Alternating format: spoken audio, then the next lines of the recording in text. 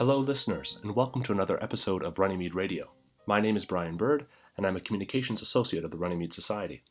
This episode of Runnymede Radio features Dr. Paul Daly, a member of the Faculty of Law, Common Law section at the University of Ottawa, where he holds a University Research Chair in Administrative Law and Governance. In this episode, Dr. Daly and Mark Mancini, the National Director of the Runnymede Society, discuss the much-anticipated rulings of the Supreme Court of Canada in the so-called Administrative Law Trilogy, a trio of cases in which the court has sought to clarify the law governing judicial review of administrative decisions in Canada. We hope you enjoy this episode of Runnymede Radio. Thanks for listening. Well, thank you, Professor Daly, for being here with us today. So shortly after Vavilov was released, we really appreciate you taking the time to speak to us today. Happy to talk with you, Mark. Great. Well, let's just jump right in. So for those unfamiliar, Professor Daly, what was at stake in these decisions, these recent decisions from the Supreme Court on the standard of review, from the perspective of administrative law doctrine? And can you could tell us a bit why the issues mattered so much and why they gathered so much attention? Well, the court dealt with two issues. It dealt with the issue of selecting the standard of review and the issue of applying the reasonableness standard of review. And these matter because they are fundamental to the way the courts control administrative action. And administrative action can take a variety of forms. It can be life and death decisions in immigration matters relating to people's refugee status, all the way through to social welfare benefits, workers' compensation, driver's permits, security clearances, all the way through to how much French language content should be on cable television. And in any case where an individual or a group of aggrieved individuals wants to challenge a decision like this, a piece of administrative action in the courts, two questions almost always arise in Canadian administrative law. What's the standard of review, and how do you do reasonableness review? And there has been a lot of uncertainty about these two issues over the last 10 years, in part because this is a complex area where you deal with multiple different types of administrative decision maker, but also the Supreme Court has not done a particularly good job of articulating its tests for selecting the standard of review or doing reasonableness review. And lastly, some of the issues here are very controversial. When we say the standard of review and reasonableness review, we usually also use the word deference. Deference is about how much respect courts should pay to the decisions of non-lawyers, even when they interpret the law. And there are many Canadian judges and Canadian lawyers who are deeply uncomfortable with that idea. So for all of those reasons, the inherent complexity, the inconsistency in the Supreme Court's decisions, and the controversial underlying concept of deference, the issues of selecting the standard of review and applying the reasonableness standard of review have been a thorn in the court's side for some time. So with all those difficulties laid out prior to the decisions, were you of the view that the court could handle all of the different problems that had occasioned its previous jurisprudence? Did you have faith that Vavilov would solve those problems? I did not. I should disclose that I assisted the lawyers in one of the appeals, not the Vavilov appeal, but the Bell Canada and National Football League appeal. I did some work with the lawyers who were representing those parties in preparation for the hearing. And the parties all came to this case with, or to these appeals, with a theory of the case. They had a particular view of what the issues were and how they ought to be decided. And the parties were focused on, or the lawyers for the parties were focused on the interests of their clients. And so that makes it a little bit more difficult to paint a broad canvas for the court's, the range of issues the court had to address. And the adversarial process generally, it's not a royal commission. It's not a parliamentary hearing. It is a process which is limited in what it can look at. So for those reasons, I was skeptical that the court would be able to provide a comprehensive resolution of the issues that have been dogging Canadian administrative law. So, with that said, I guess we can move right into the decision, and let's start maybe with the court's analysis that it undertook with respect to selecting the standard of review. So we're left with a presumption of reasonableness, but it's not the same kind of presumption that predated Vavilov. In other words, its theoretical justifications seem different. Could you talk a little bit about that and how the court's approach to selecting the standard of review will change post-Vavilov? So I think the key point really is that one of the issues that had come up was that for many years in selecting the standard of review, in deciding between correctness and judicial resolution of questions of law, and reasonableness, deferential review, which respects the view of the decision maker, in making that choice, context had played an important role, and a variety of contextual factors, including most prominently the expertise of the decision maker who had made the decision, was a key factor in determining whether correctness or reasonableness applied. Now, what the court did in Vavilov was to sweep away context. And now, heretofore context had been important, but now going forward, context is really going to be irrelevant. All that matters is what the legislature did. The brute fact of whether the legislature provided for an appeal, which will give you correctness review, whether the legislature had set out standards of review, which the courts will follow obediently, or whether there's no appeal right and all the legislature has done is to create a decision maker. Where a decision maker has been created, it's presumptively reasonableness review, subject only to categorical exceptions for a narrow range of situations.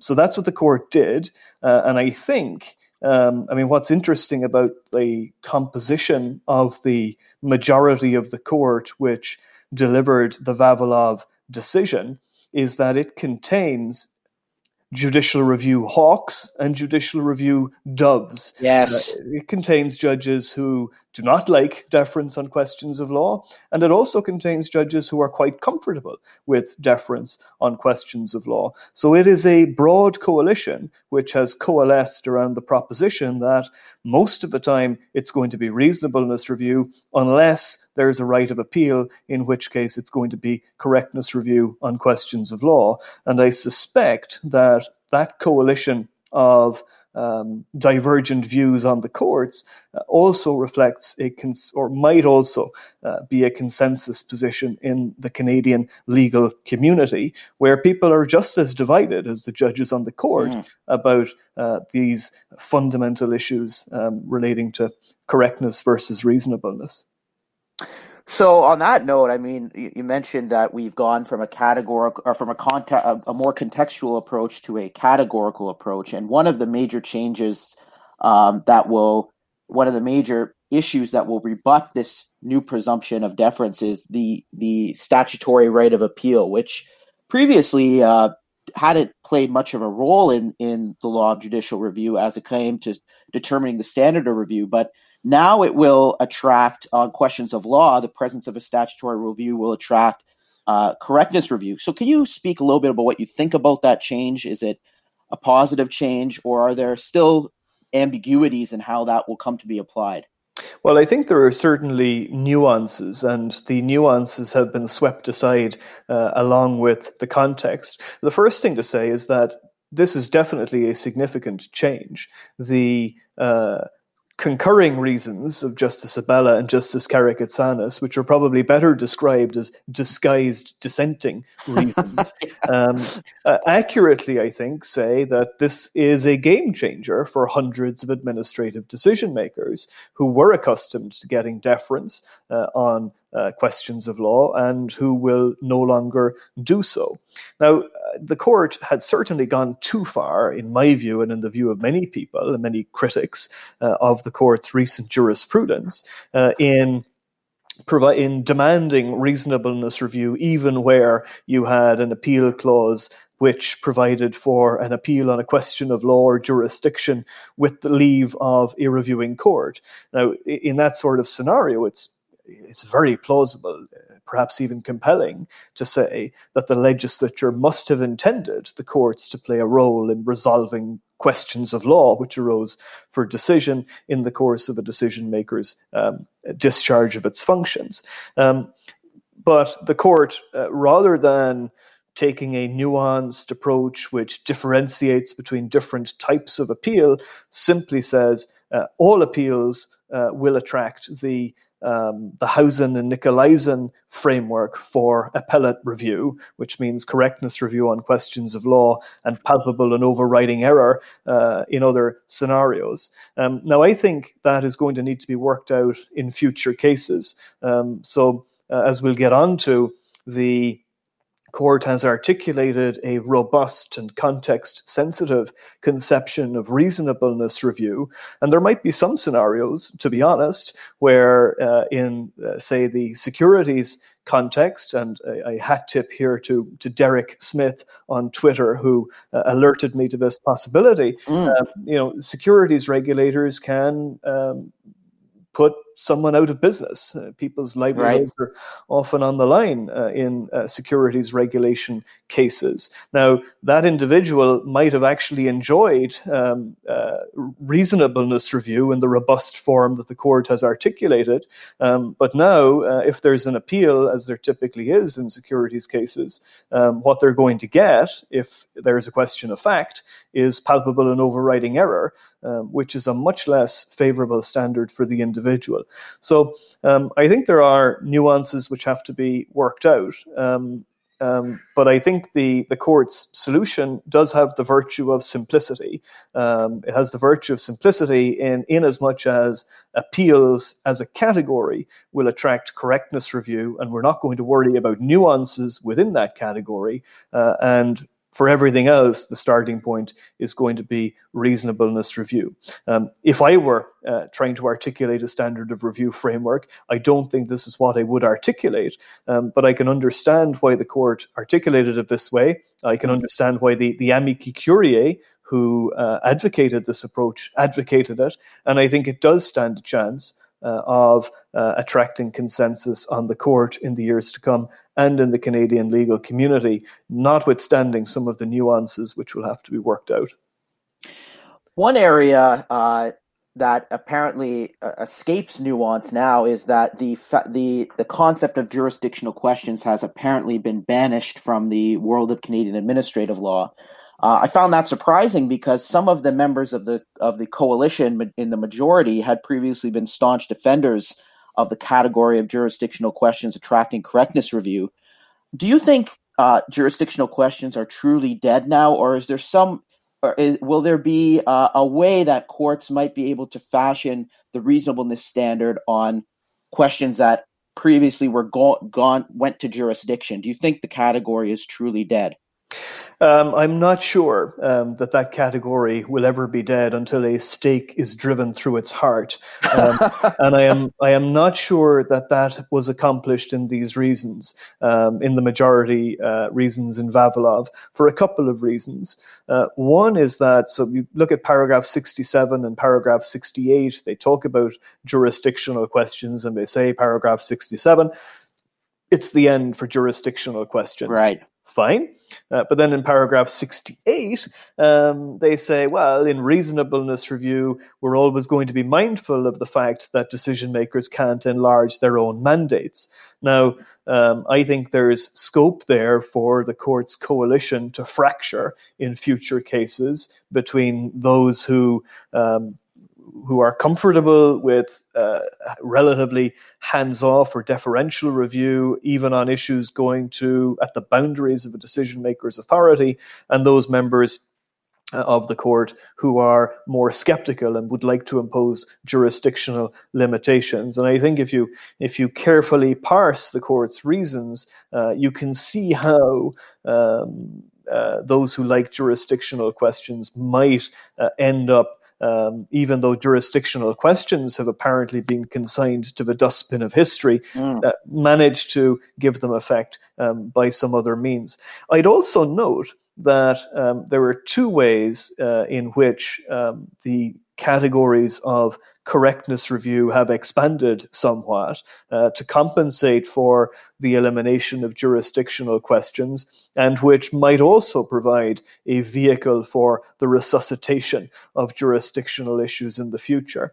The first is the category of central questions in the legal system. Now, previously, this category had depended, it was defined as questions of central importance to the legal system outside the specialized expertise of the decision maker. But now, because of the court's new approach, context has been swept away, and with that, expertise has been swept away as an animating factor in the justification or the selection of standard of review. The result is that now the category is anything that's a central question.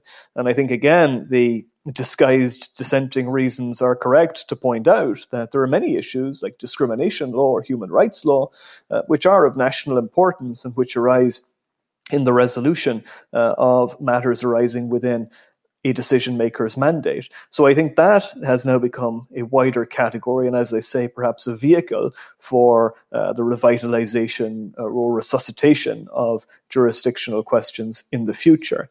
Also, you will also note that we're talking now about the exceptions to the presumption of reasonableness review, this categorical set of exceptions, which is based on the rule of law, the court says. And the court says the rule of law is engaged where a question requires a definitive, determinative, final answer from the courts.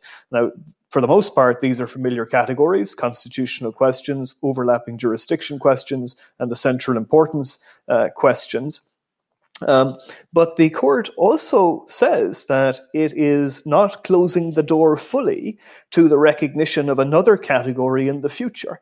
And it uses language which is remarkably similar, strikingly similar to the language used in Alberta Teachers and Canadian Human Rights Commission when the abolition of jurisdictional questions was being contemplated but ultimately not accomplished. It said, well, we're not going to kill off jurisdictional questions because there might be some exceptional future case in which we find one. And they've said the same thing again here in the Vavilov decision. And we will see if the coalition holds or fractures, and perhaps the door has been left ajar, and perhaps some members of the court will wish to prise it open in the future, and perhaps on lower courts, judges will be tempted to do so.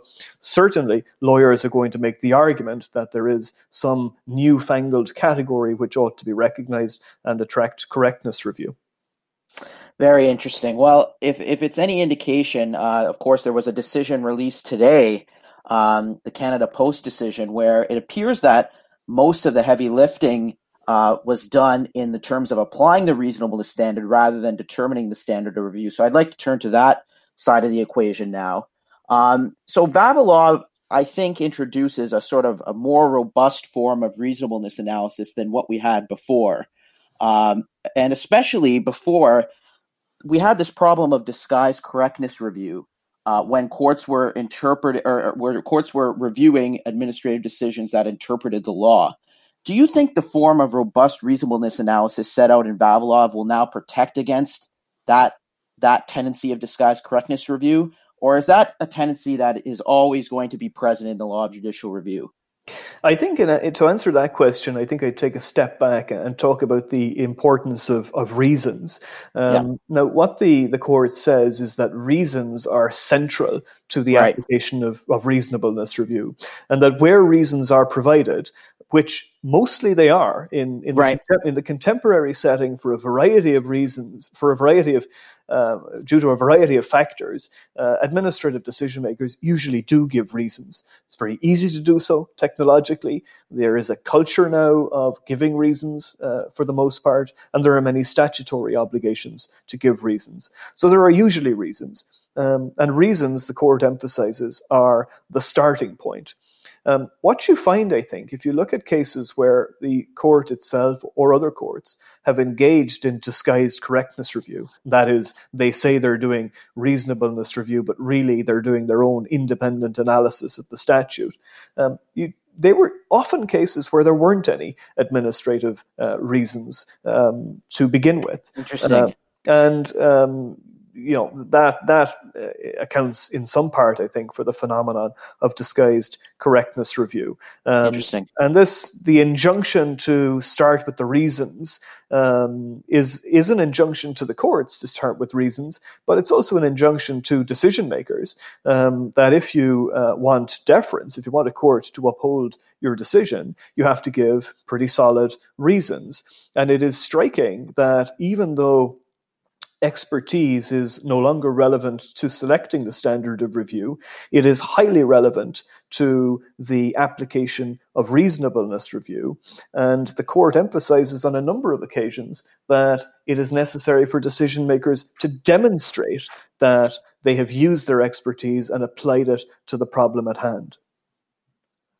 Yes, and I mean, certainly when it comes to the two types of flaws that the court recognizes as being could be present in reasons, the irrational chain of analysis and then the sorts of legal and factual constraints, the court is now saying that those who interpret the law must expressly turn their minds to text, context, and purpose in interpreting statutes. So do you think this admonition is a positive development for reasons giving, or is it too much to ask that courts at least engage with these sort of what the court calls these essential elements of statutory interpretation? Well, I think one thing which is clear and which is important, it was unclear before and now I think it has been resolved, is that on judicial review, where reasonableness review is being applied, a court should not go off and do its own independent statutory interpretation analysis and set up a benchmark or a yardstick against which to measure the administrative decision maker's interpretation of law. That is not appropriate. Rather, as in Vavilov and as in the Canada Post decision this morning, the starting point is the reasons that have been provided. You work from the reasons out, not from the statute in. The court also emphasizes that administrative justice is not judicial justice. Right. That we don't expect what we expect of courts from administrative decision makers. Having said that, there is then a tension between the court's insistence that decision makers need not engage in a formalistic statutory interpretation exercise in all cases, and its insistence that decision makers should look to text, context, and purpose. There's a tension, plain and simple, between those two propositions. And again, this is an area where the coalition of doves and hawks might come under stress in years to come, and where you might see some lower courts requiring more in respect of decision makers referring specifically and dealing at length with text, context, and purpose, and other courts taking a more hands-off approach. So I mean, when we're talking about applying the standard of review and we're talking about legal interpretation, Vavilov, of course, concerned cases with reasons, but the court doesn't really speak to situations where the reasons are sparse or non-existent. Does Vavilov equip us with the tools to deal with those situations, or is that a matter that's going to have to be left to future courts and future litigants to deal with? Well, I think the court is quite clear that one of the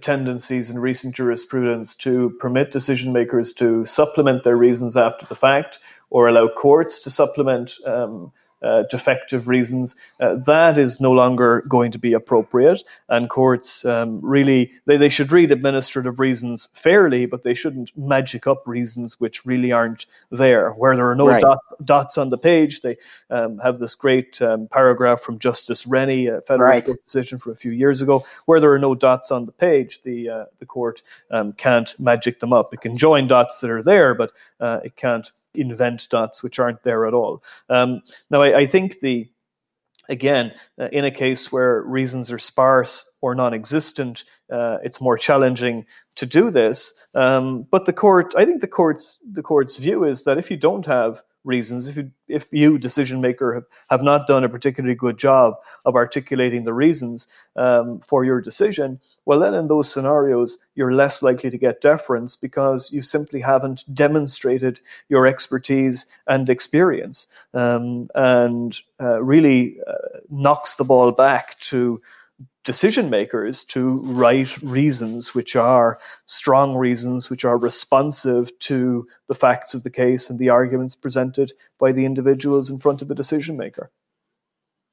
Well, I think that's right, and I think in some parts of the court's decision, when it comes to applying the standard of review and even going to selecting the standard of review, there are at least some pressure points or ambiguities in the decision. So since we're coming up to time on the episode today, just wanted to ask, what are the sort of the main pressure points and ambiguities in the decision that you can see future courts struggling with, and that may need clarification going forward?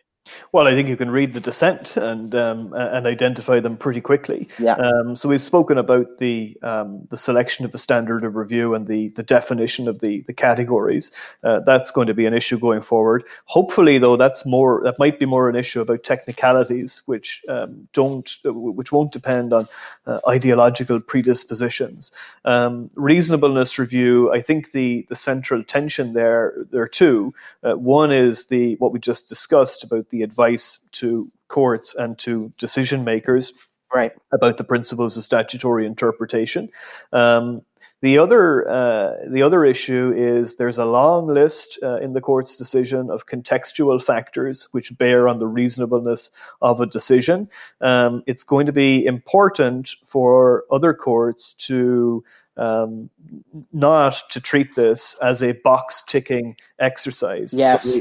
So the dissent is quite right, I think, to say that this is not a box-ticking exercise. This is a guide, a roadmap, but not something which needs to be followed literally. The other risk with the contextual factors is that some courts might take them as invitations to strike decisions down because in the court's view there is an inadequacy in how a decision maker dealt with a particular issue. Now, I think the court is very clear, the majority, that these contextual factors may, and it repeatedly uses the word may justify judicial intervention, but that again, the starting point has to be the reasons. The reasons have to be read holistically. They have to be read fairly. And reviewing courts, should not be looking for boxes in which to put a decision and to strike it down on that basis. These may lead to decisions being struck down, these contextual considerations, but not inevitably, and courts should exercise caution and read the reasons thoroughly, holistically, and fairly before coming to the conclusion that the decision was unjustifiable. Very interesting. Well, with that question out of the way, I'd like to conclude today's episode of Runnymede Radio by thanking Professor Daly for taking time so close to the holiday season to speak to us about this important decision. We look forward to your blog posts on the matter as they come out, and thank you again, Professor Daly, for coming out today. Thank you very much, Mark. Thank you for having me.